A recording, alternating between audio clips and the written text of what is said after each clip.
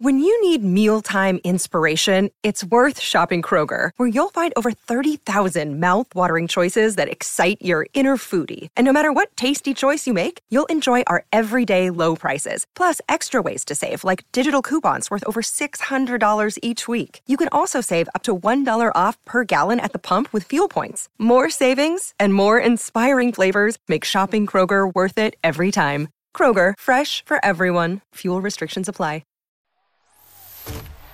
This is the Love Rugby League podcast, bringing you the latest rugby league news, talking points and exclusive interviews. Listen as fellow fans and experts discuss the burning issues in the game and share their bold predictions. We're out every Wednesday to look ahead to your rugby league weekend.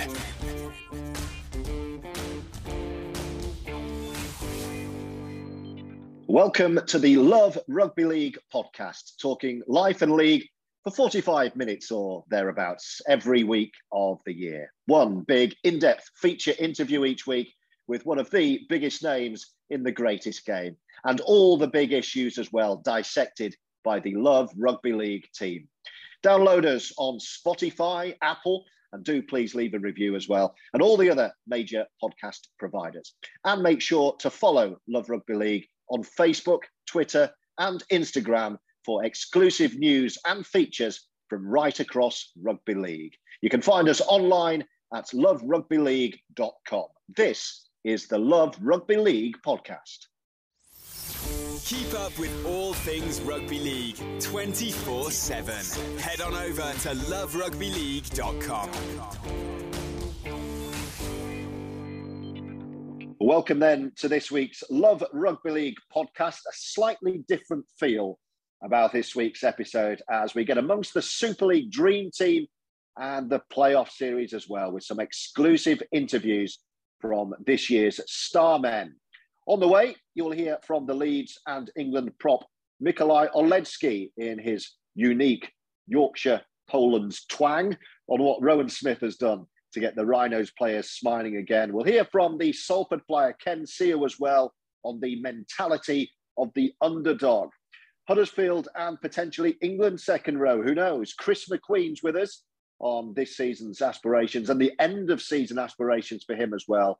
There's Jai Field on Bevan French and Jack Welsby on what's driving St Helens to make history.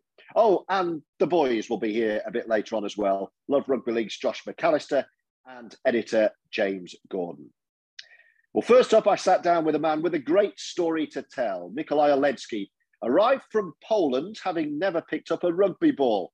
And he's been telling me what he now thinks that he and his mates can achieve at Headingley. Mick, how are you, first of all? And, you know, fresh from scraping in. Yeah. What are your thoughts now, a few hours on? Yeah, to be honest,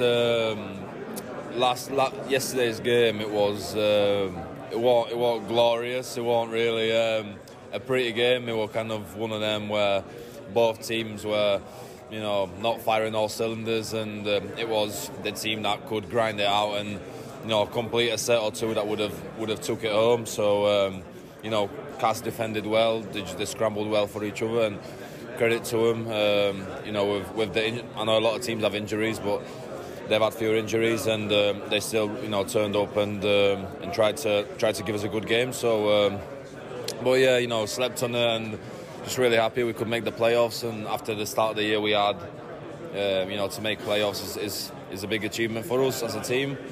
And now we need to reset ourselves, forget about the last two games, and get back to what we've been doing, last few weeks before that. Rowan came up with words like resilience, bravery, togetherness, adversity. Are they the kind of things that can see you through to a grand final, or do you need a bit more than that?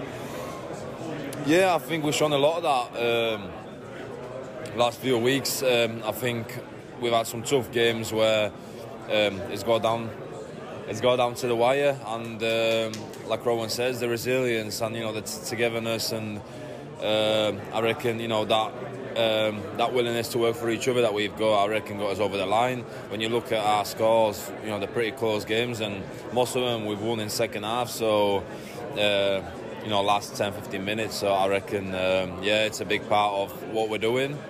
But we also know that if we don't turn up with the right mindset and right skill, the simple stuff, we're going to struggle.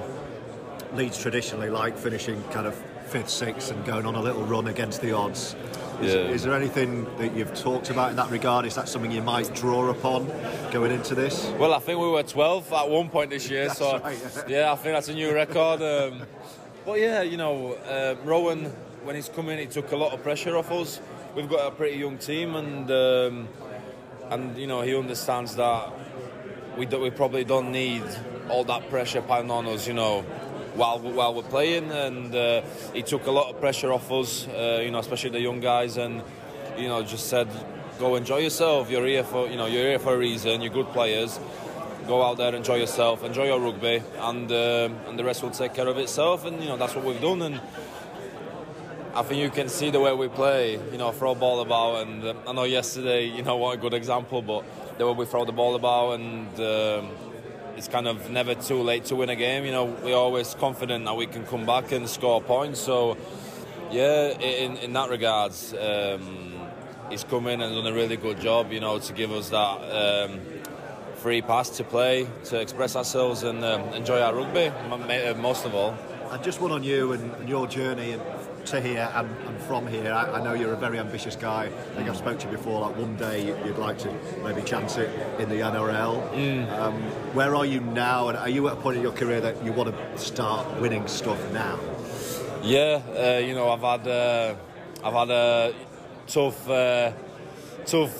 start, when it comes to kind of winning, and it's not been I've not had many trophies apart from the Challenge Cup, and my first few years, we did manage to finish where we wanted in the league, and I'm at a point now where I'm really hungry for some silverware, and we've got a great team at Leeds building a great team at Leeds now, and a lot of young guys coming through, full of talent and enthusiasm and determination to win some silverware, and there's something special building, and Rowan's a big part of that, and I'm really happy at Leeds right now, and really excited to see what the next 3 years bring.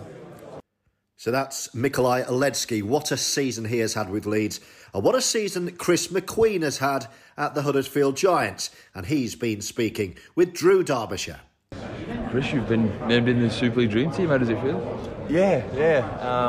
It's good. It's a surprise. It's not something that I was really even thinking about. I was just trying to concentrate on footy and that sort of thing. And then I showed up for the game. We played on Monday night, and I showed up for the game, and the boys already knew at the club, so they let me know that I'd been selected. So I was very pleased. So what does it feel like being named in the Dream? Because obviously you came over from the NRL. You've had a couple of seasons at Huddersfield now. How does it feel to still be kicking on in the latter stages of your career? And it feels good. So I came over here, I felt like I had a point to prove, and I felt like I still had some good footy in me. And I know some of the players that come over from Australia are probably on their last legs, and they cop a bit of stick for coming over here and underperforming, and I wanted to make sure that wasn't me. So I've trained hard, and I've tried really hard to play my best footy, and this is, I guess, is a reward and a reflection of the fact that I am still playing good footy. So as I said, I'm really proud of it here. Seems like you're loving it at Huddersfield. Hey? It seems like you're loving it at Oledzki. Yeah. We're having some on-field success, and that certainly makes it easy for me to show up day in, day out, and makes it easy for me to do my job when all the other boys are doing theirs. So, it's been a good season for me personally and for the club. It seems like there's something special brewing under Ian Watson. Yeah, there is. He's brought in a good group of players. We've got a good culture at the club now. We're getting that belief that we can actually be competitive with the top sides. So I certainly think in years to come, as long as he stays here, there's going to be success at the club. Just reflecting back on the Challenge Cup final, obviously it was a bitter pill to swallow, but yourself played phenomenal out there. You came away with lots to talk. Yeah.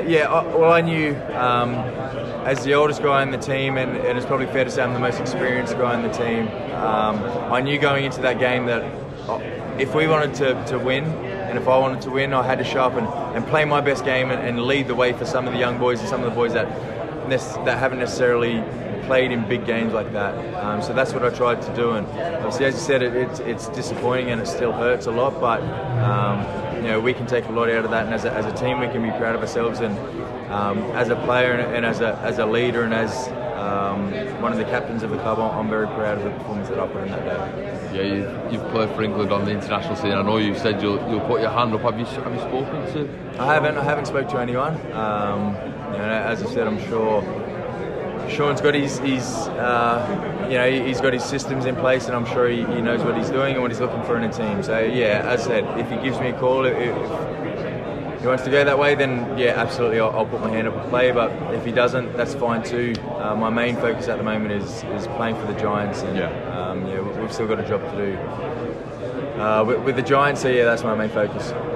Where does playing for England rank in terms of achievements in your career? I suppose it'd be a very proud moment for yourself and your family. It's something I'm very proud of. I remember when I got the call from Wayne Bennett that he was going to select me, and the first thing I did when I got off the phone was call my dad, and we had a really special moment about the fact that I was going to get selected for England. So yeah, that's something I'm really proud of. Well, you wonder if McQueen can force his way into that England squad.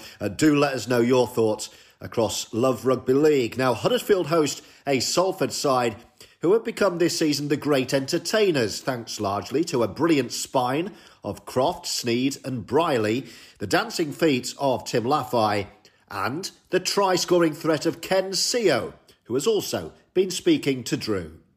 Ken, in the Super League Dream Team, it's been another good year for yourself.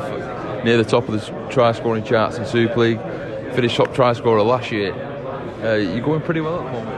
Yeah, I am, and that's a credit to the team.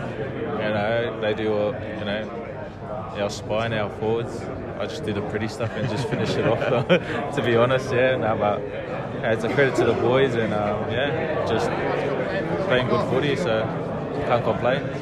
I mean, it's been fantastic watching Salford this year. The type of rugby you play, it's so entertaining. It must be working under Paul, and I know you two were having a couple of laughs then. It must be pretty good to be working under him. It seems to be a great bond. Yeah, before Rose became a coach, I always crack a laugh with him and played golf with him. Still to this day, we still do the same thing. But no, he's just a great bloke as well. Just not just as a coach, but as a person. Most of the boys highly respect him and what he brings to the table, and I think he gets the best out of the players as well. And and the style he brings to this club, is different, and obviously that's why everyone loves it. Yeah, I've spoken to Ryan Browley a couple of times, and he says it's not off the cuff. It's practiced. Yeah. How much practice has gone in training and pre-season and things like that to get that attack nailed on? I was pretty much from day dot, man. Like day one of pre-season, they just hammered it into us. And it was never off the cuff. It's our system, it's our style of play, and I love it, to be honest. I love it. Get involved heaps, wingers lose their license to roam around wherever they have, and just it's an awesome style of playing, and big thanks to him and where we are now. You seem to love it at Salford, don't you? You seem to be really settled here. Obviously your partner has plays for the women's side as well. I've been here for 4 years now, and ever since I've signed here, I've always, my main goal, one of my goals was to try and win a silverware. Didn't get it in 19, missed the challenge. Missed the Challenge Cup. Hopefully this year we can go all the way and go that one step further. I love it here. I'm enjoying my time. They've been good to me and my family, so I can't complain, man. It's a big credit to the club for bringing me over here, and also Watto, who was here at the time. He brought me over as well and pushed for me. So it's a credit to them for bringing me over. I love the whole experience, just being up here. Well, St Helens and Wigan have their feet up this week, of course, so an ideal chance perhaps to take stock and reflect, as I've been doing with one of their rising stars, Jack Welsby. Where are you right now? Where are Saints right now? How are you feeling at kind of the end of the regular season with a bit of a lull before you have another crack? Yeah, no. Obviously, it's been a tough year with injuries and stuff. I think it's been hard, but we've enjoyed it, and obviously we finished top of the pile, and that's what we wanted to do. It puts us in the best position going forward, and yeah, looking forward to playoffs now. Just speaking to Mick Oledzki, and he said he's kind of craving silverware at this point of this season because he hasn't really had any. You're kind of the opposite, aren't you? You come into your career and it's all you've ever known. Is that kind of bred your winning mentality, the fact that you're a born winner, you've come into a team and you're used to it? Yeah, I think I'm probably craving it as much as Mick at this point of the season. I think gets to this point you start getting excited. I think there's always a buzz around the Saints camp when you hear the word grand final, really. So we're looking forward to it, and I have been lucky with silverware at the early part of my career, but I think that's down to the likes of Robes and Johnny, who I'm playing with. I think obviously they breed it into you, and just try and take as much as I can off Robes and do my best, really.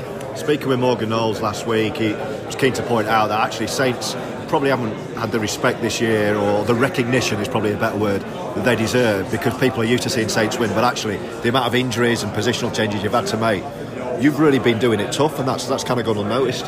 Yeah, and personally I don't mind that. I think obviously going under the radar is not always a bad thing. I think obviously there's been a lot of competition this year. Every game's been tough, and that's not just down to injuries. They've improved and caught us up, really. So we're looking forward to the tests that are to come. Semi-final 2 weeks yesterday, and then a grand final hopefully. So I like what Morgs said though about we probably haven't had enough recognition, and if we go and win this one this year, there's no doubt in it. So that's what the chat is. We're wanting to go and make it far and put ourselves in history. And the funny thing about that is that the team who wanted to and really keen to go under the radar, your arch enemies, Wigan, they're always like Saints to the benchmark, Wigan under the radar. But everyone's seen what they've been doing this season with French and Field and winning the cup, so they want to go under the radar, but actually they've not been able to because they've been so good, and everyone's seen how good they are. Yeah, they've been awesome. I think Jai and Bevan are two of the best players in the competition, hence why they're in the dream team. And the thing with them two is you just can't switch off at any point. As soon as you kick the ball, sometimes you think, all right, I can have a jog down. Not with them two, you have to be on the ball. And the Wigan's biggest threats, and I think everyone knows that. It's not pointing out the obvious. If you give them any open space, they're going to score, because if they get away, you're not catching them. So yeah, they've been brilliant, and if we meet them in the final or wherever we meet them, I'll be looking forward to testing myself against them. Do you sometimes still pinch yourself? I know you're kind of seasoned pro now. I called you a born winner, but you look around this room, you still look kind of like, the young kid who's just come through, and I can say that as an old boy. But do you ever find yourself thinking, bloody hell, I'm in this, and this is amazing, how lucky am I? Yeah, no, definitely. Like you said, with Robes and stuff like that, and then Faz and watching Sean Cannidale play for New Zealand growing up and stuff like that, it's a bit surreal. It's the first time I've ever had an event like this with the dream team, because of COVID last year and stuff. So last year I just got a shirt and a little interview here and there, but being all together, it is a bit surreal, and I've pinched myself every now and then, because this is all I ever wanted to do as a kid. And just one on your coach, just finally, who's leaving. How good has he been? How much has he done for you as a person and a player, and how much do you want to send him back to Australia with another grand final win?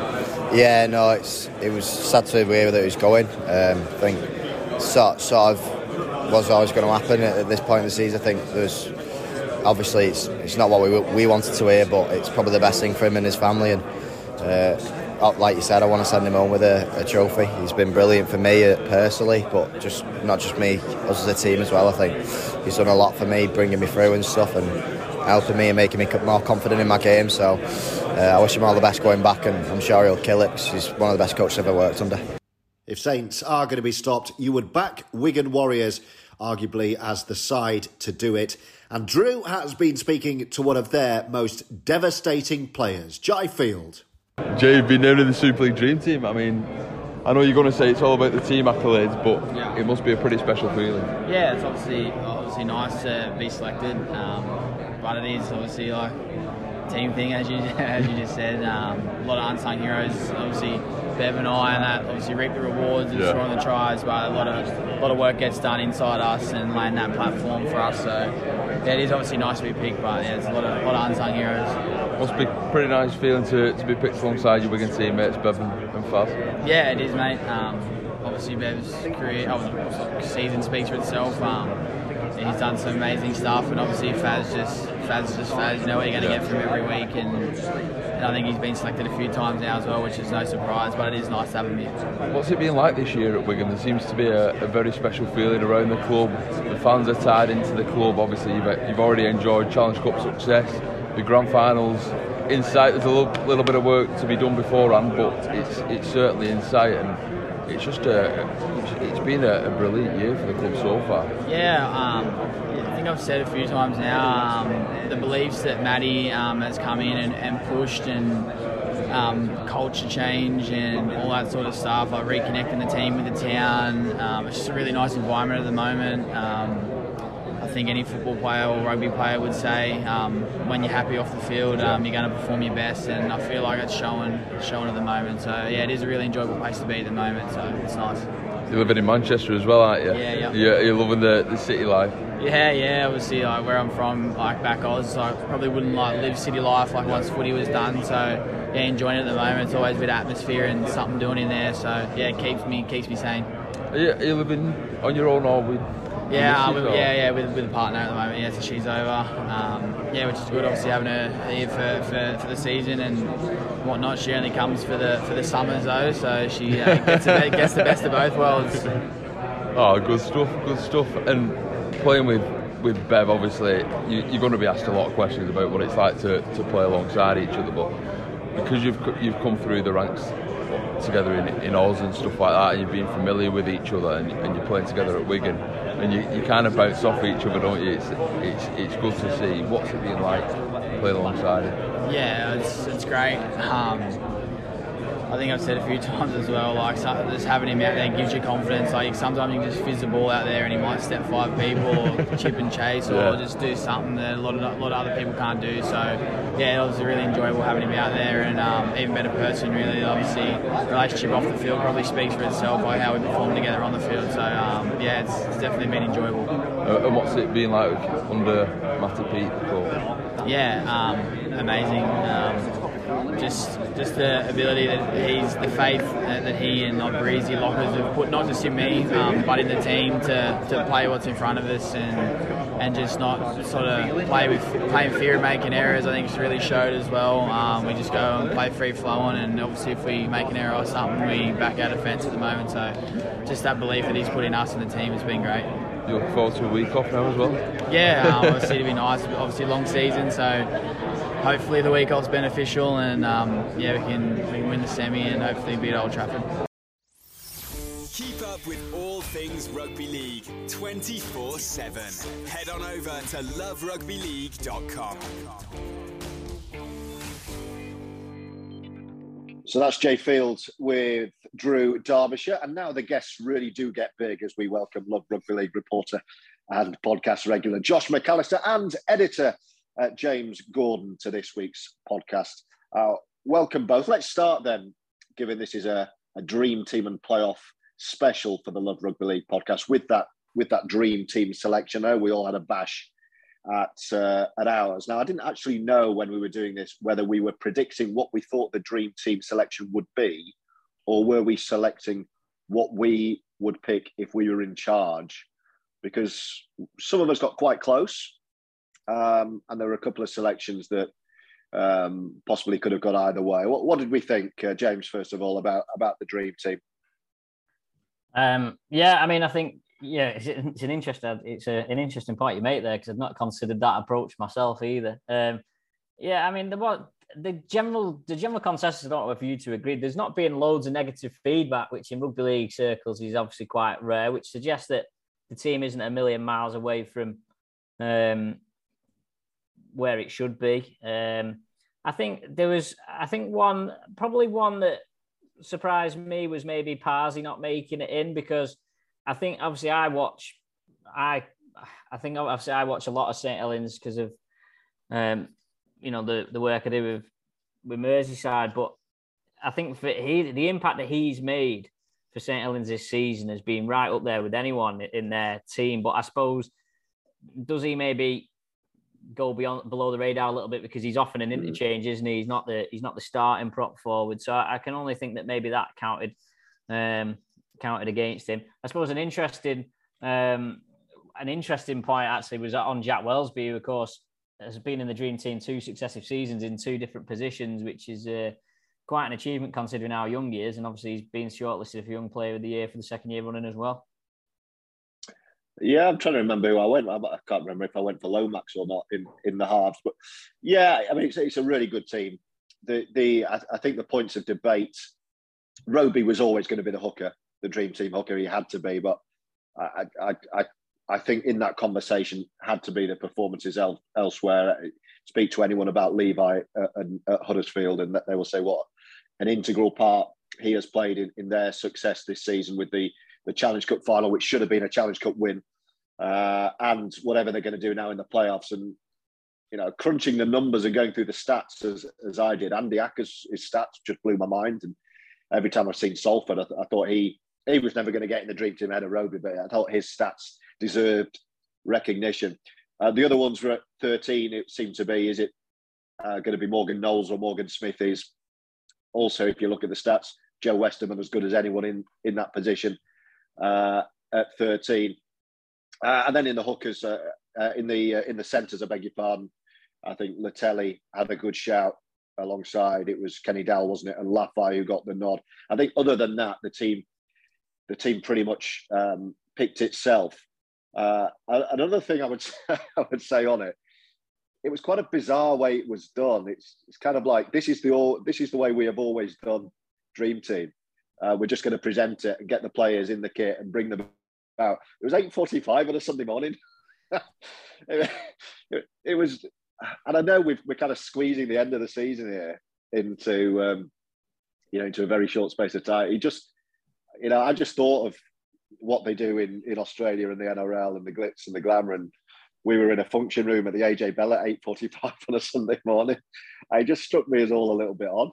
Yeah, it's always awkward at the end of the season, isn't it? Because you're wanting to do end of season dinners and awards nights and stuff, but obviously you can't wait till after the season has happened because the players sort of disappear, and clearly they're the key people to be there. I forgot, didn't we used to vote for this back in the day? Didn't journalists used to vote for the Dream Team? Because it's now decided by the Man of Steel panel. Yeah. Which is made up of whoever it's made up of. But I'm sure back in the day, at least maybe pre-COVID perhaps, I'm sure it used to be based on journalist votes, but I might be getting it confused with something else. But I can't remember. I can't personally. I can't remember voting. But yeah, because the reason why I say that is because I vaguely remember, a Yorkshire journalist nominating a full 13 of Yorkshire-based players because he said, well, they were the players that he watched, and it was like, well, who were they playing against? Yeah. And that was the only reason that triggered me. But yeah, I agree. But I think it's one of those. I think an announcement like this, ideally, you'd have it in a nice ceremony that you get people to and do it properly. I don't know whether there's a fear factor that Super League couldn't do that or couldn't attract the fans to do it. But yeah, it certainly was an odd timing for a press call. But I was told Drew told me that the bacon butties were nice. So, well, one point I would make on the bacon butties is that it was effectively rolls and bacon. There was no available sauces, and certainly no spread within the roll. So it seemed to be was hastily put together as the press conference itself, but it was free food, And at that time on a Sunday morning, you wouldn't look. I was surprised actually not to see Josh McAllister there. Josh, what was your selection? I'm trying to remember what you went for. Trying to look at the ones that didn't make it. I had Tommy Makinson on the wing. Right. I think all of us that made our predictions in the Rugby League had Ricky Latelli in, every single one of us. Jack Welsby in the halves. I think you mentioned your halfback choice. You went for Brodie Kraft and Mark Sneed. Did I? Right. I went for Jack Welsby and Brodie Kraft, so spot on there. Apart from that, Alex Walmsley 10, Liam Farrell, Chris McQueen, your back rowers. I had Luke Yates at 13. But as you said, there was no argument, I don't think, with the team that they put out. Ricky Latelli probably being the hardest done by, but then when you see who was included in this place in Sean Kenny Dow, there was no arguments against him either. We'll just confirm. We'll talk about the playoffs in a sec. Confirming that team, then it was Fields, French, Kennedale, Lafay, and CO, Crofton, Welsby, Oledzki, Roby, Walmsley, Fowler, McQueen, and Smithies. What struck me at the press conference as well was that both was the walking wounded. And Fowler had his big knee brace on. It wasn't good for him. And Alex Walmsley raised a few eyebrows when he strolled into the room in a big moon boot as well, which we're told is largely precautionary. But you could see all the journalists in the room double taking, because obviously you're sniffing around for news stories. And suddenly Alex Walmsley strolls in a moon boot as well. Just one other point on that as well. And it was, it's straight off the back of a lot of these players who've been playing Saturday. Leeds and Cass have played in an awful game on Saturday. So, they were there. Rowan Smith, the coaches, were there as well. And pretty much all the players who I spoke to I said, how are you and how was your last match? And they all said, oh, bloody awful. It was almost like, that everyone has just limped over the line into the playoffs. It's another question entirely about which we've done a lot on Love Rugby League about how much rugby is too much rugby. But it really struck me, speaking to the players that I did on Sunday for this Dream Team and playoff announcement, where it's supposed to be hype and excitement and adrenaline and buzz. There was a lot of fatigue, a lot of injury, a lot of weariness.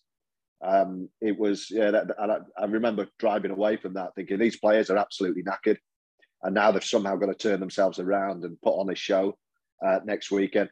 Let's look at the playoffs then, starting in the south of France, James, with Leeds going back to play Catalan again. Leeds looking at it with the sides left in, I think, are the rank outsiders at the moment.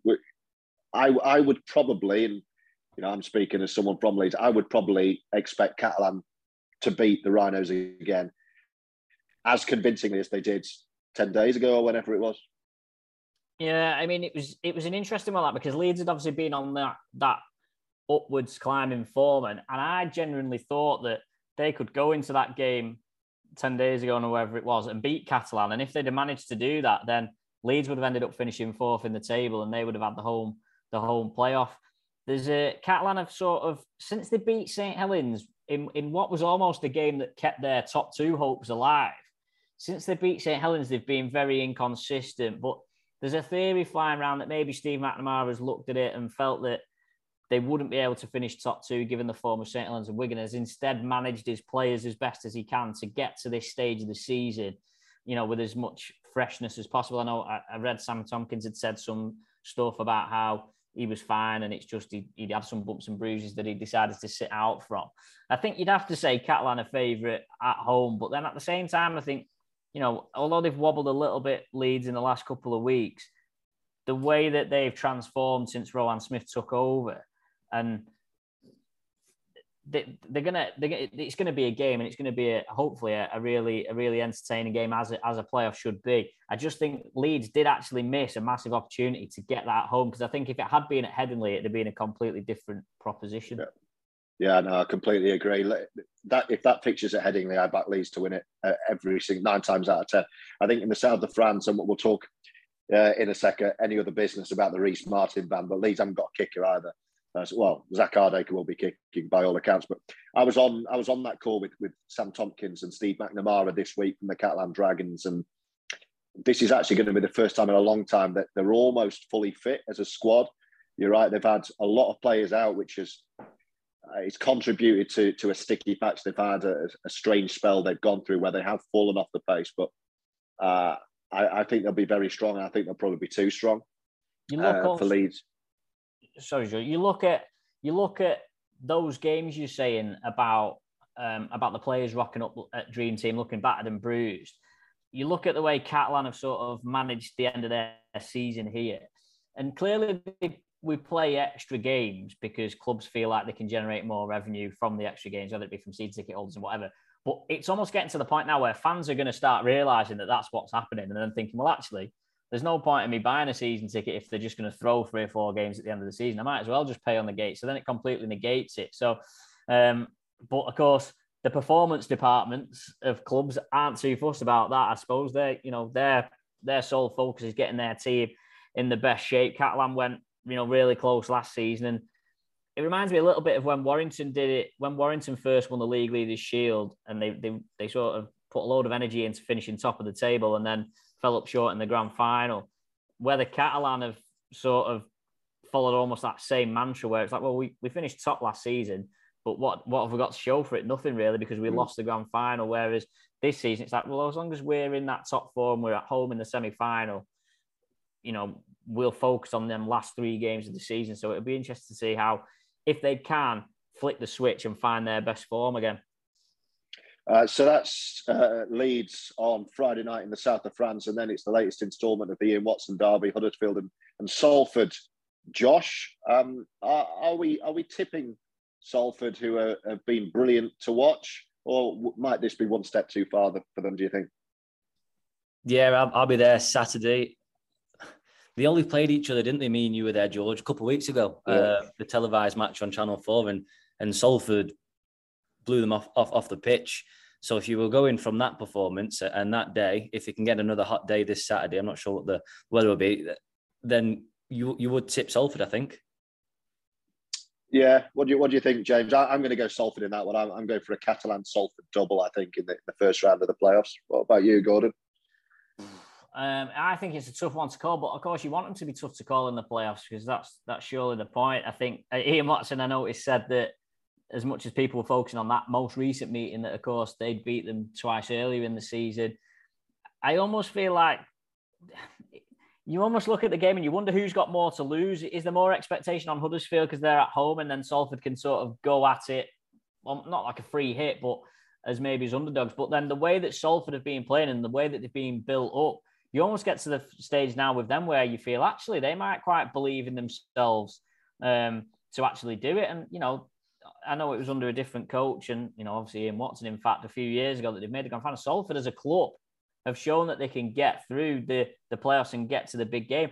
And I actually think that of all the teams, Salford are probably the one. I don't think St Helens would want to play Salford in the semi-final. I think they'd prefer to play against Huddersfield. Yeah, I'd probably agree with that. What interests me about this fixture is that both Huddersfield and Salford, to some extent, throughout this season, have wanted to be and have spoken about going under the radar. And I agree with you. I don't think either of the clubs can anymore. I think Huddersfield, the minute they reached the Challenge Cup final, couldn't go under the radar because everyone was watching them and seeing how good a side they were. And actually, I think they should have won that game. They almost had it. And Salford, the way that they've been playing, everyone has been raving about them on Love Rugby League, elsewhere. Everyone's been saying how watchable Salford are. So it's almost like people now are expecting them to turn up and get a result. So 2 great games of which I'm really looking forward to watching. Just finally on this week's podcast and any other business, and throw in anything you want here, but we're recording this. I've just got off a call with the Leeds boss, Rowan Smith, and obviously the big talking point was the disciplinary, and Rhys Martin. Not only is he suspended for Leeds' trip to Catalan, but because Leeds appealed it and that was dismissed, they added on another game. So he's going to be suspended pretty much all the way until the grand final, if against the odds Leeds managed to get there. He's not an animated guy, so he wasn't particularly animated, but he said some very telling things about the process and the fact that it really needs a rethink, because Rowan Smith says he's spoken to legal people and lawyers, and the term frivolous is being used by the RFL in a completely different way than anyone in the legal profession. It's almost, and I think I'm trying to remember what his quote was. It said, the disciplinary works that you're guilty, and then if you appeal against it, you're found guiltier. So there's absolutely nothing you can do. Whether or not you agree with the incident, I've had a look back and I thought it was soft. Just the whole point about this is that it's so fraught with danger. If you feel wronged, you've really got to weigh up whether it is worth you appealing, because you can just make it worse. Yeah, well, I mean, I said I wondered whether anybody asked whether they can appeal against the frivolous appeal ban, because at what point do you draw the line? I mean, don't get me wrong, I'm not massive on the appeal process, because I think sometimes it used to be silly when players would get a 2-match ban, then they'd appeal, and then it'd be 1 match, and I'd be sat there thinking, well, what on earth has happened in the 24 hours between they've seen the incident and then them appealing it? And I think that's sort of the point that's being made across. It's like when clubs are appealing, it seems like they're not going back to them with any new evidence. What their issues have been is they're appealing because they don't agree with the initial decision, not because they've got any evidence to the contrary. Clearly, the disciplinary process has turned into a bit of a farce.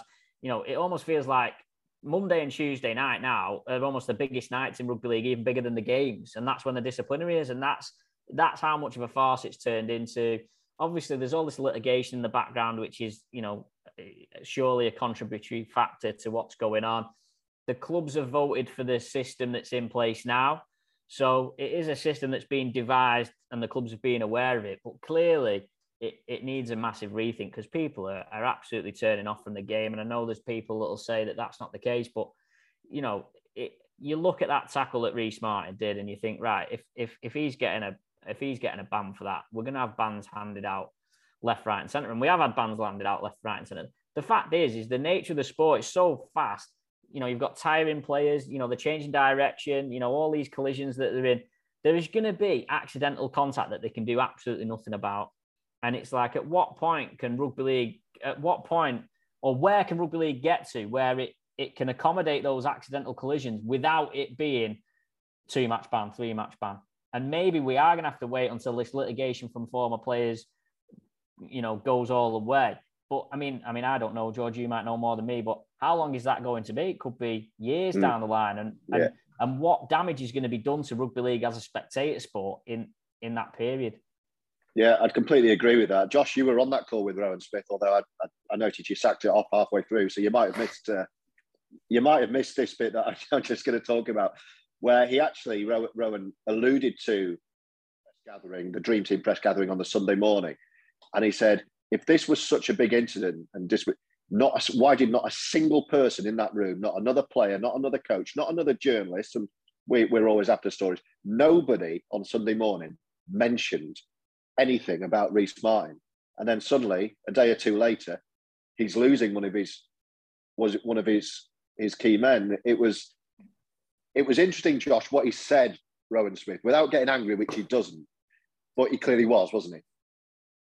Yeah, you could tell the disappointment, and someone else brought up as well the fact that Alex Mellor's come out and said, yes, it wasn't even a penalty, never mind a ban. And he did come to the point where Rowan Smith, the match review panel aren't going to do anything because a friend's backing a friend, because obviously former teammates. But when the person that was on the receiving end of this tackle that has been deemed to be a 1-match ban, now a 2-match ban, has come out and said it's not even a penalty, then you would think something needs to change there. And not only that, now going into the playoffs, any international player will have to be careful because it's been confirmed that bans will continue to the World Cup.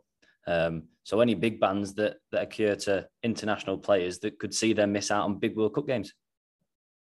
Yeah, it's almost like you might want to be rested for the grand final if you got big international ambitions. Just before we wrap up, actually, speaking of any of the business, James, we should note the big news boardroom-wise from the week, which was the imminent removal or change of Ralph Rimmer and Karen Morehouse leaving the RFL board. What was your reading? Obviously, it's the first big move in the brave new world of IMG, but without wanting to extend this podcast by another hour, what was your real reading of what might have gone on there? Yeah, I mean, I think it's probably there's obviously been a power struggle being happening over the last 4 or 5 years, hence the split and the comeback. And there probably does need to be change there to bring some fresh ideas. And you've got to give Ralph Rimmer credit, to be fair, for what he did during the pandemic in terms of negotiating with the government and getting something that other sports didn't get. I've obviously had a lot of press calls and things with Ralph Rimmer, and I've always found him to be a passionate guy about rugby league. People don't necessarily agree. He's probably guilty by association in some ways of things. And the RFL do cop a lot of flack, sometimes unfairly. And of course, he probably bears the brunt of that. I thought it was quite sad when you read Karen Morehouse's comments about the abuse that Ralph gets, both in person and online, and that being a reason why she wouldn't even consider going for that. But I think, it's probably got to a point where the RFL does need freshening up a little bit, and they need someone new at the top. And almost, with what's happening with IMG, you're almost, as you said, we've had countless new eras starting, and it's a bit like, well, if we'd started it with the same people in charge, everyone's just going to think, oh, it's just, it's the same old as what happened before. Whereas now this gives them an opportunity to make a statement and come out. I still think that people, with all due respect to IMG, I still think there's a huge expectation. There's a huge expectation and a huge pressure or whatever being put on IMG, and I'm not convinced that what IMG are there to do is what rugby league fans are expecting them there to be doing. If that makes sense, I think people have got to a point where they're that desperate that they want to see change, that they now think that IMG are going to come with the golden bullet or the magic wand and do absolutely everything. And I'm, and I'll wait and see what happens. But I think people may well be underwhelmed by the influence potentially that they themselves are going to have. And that's why these other people around it are going to be quite important as well. Yeah, I wouldn't disagree with that. It's no quick fix and it might not be a magic wand, but I think the key point from Ralph Rimmer was it's the right time for him and it's the right time for the sport, and I wouldn't disagree with either of those things. Ralph is someone I've known professionally and personally, just to add my thoughts, finally, for a long time, and I was very, very sad actually. Although I agreed that he's right, this does need to happen. I was sad, and like you, the abuse, and I've talked a lot about a lot of that with Ralph as he's gone through it, and the way he just takes it stoically actually upset me, because he shouldn't have to, regardless of what people think of the governing body. It's a human being. And the one thing I would say is that he's a very good man. He cares about the individuals in the sport, possibly too much. Possibly that's got in the way of him doing the job and making some decisions. But he's always been a firefighter rather than a trailblazer, is the one I would say. And I think that just sums up where we are as a sport. He was always fighting Nigel Wood's fires. And even when he took over on his own, he was still fighting fires. So he never got the opportunity to be a trailblazing leader, which I don't know if that's what we need now or not. Yeah, and I think people associated him with Nigel Wood, and that was part of the problem because, obviously people had this, probably rightly, in my opinion, negative view of Nigel Wood.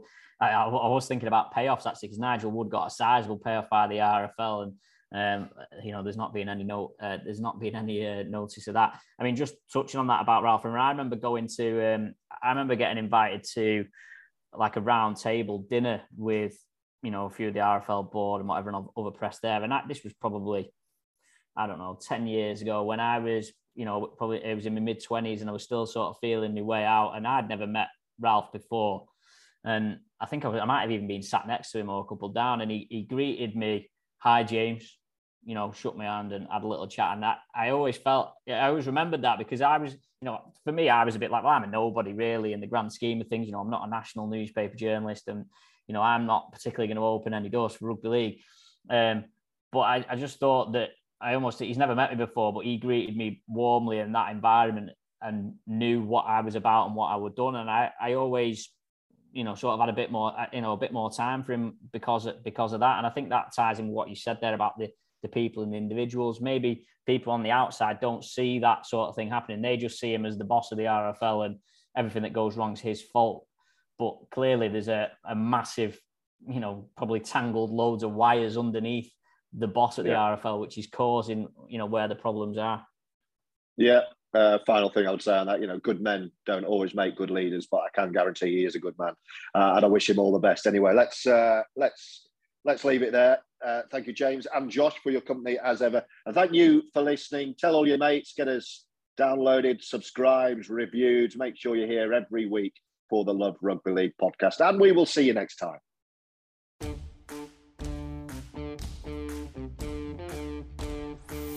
Thanks for listening to the Love Rugby League podcast. Know someone who shares our collective love for rugby league? Let them know about this podcast and make sure to subscribe so you don't miss the next episode. Eager for more rugby league news? Visit loverugbyleague.com.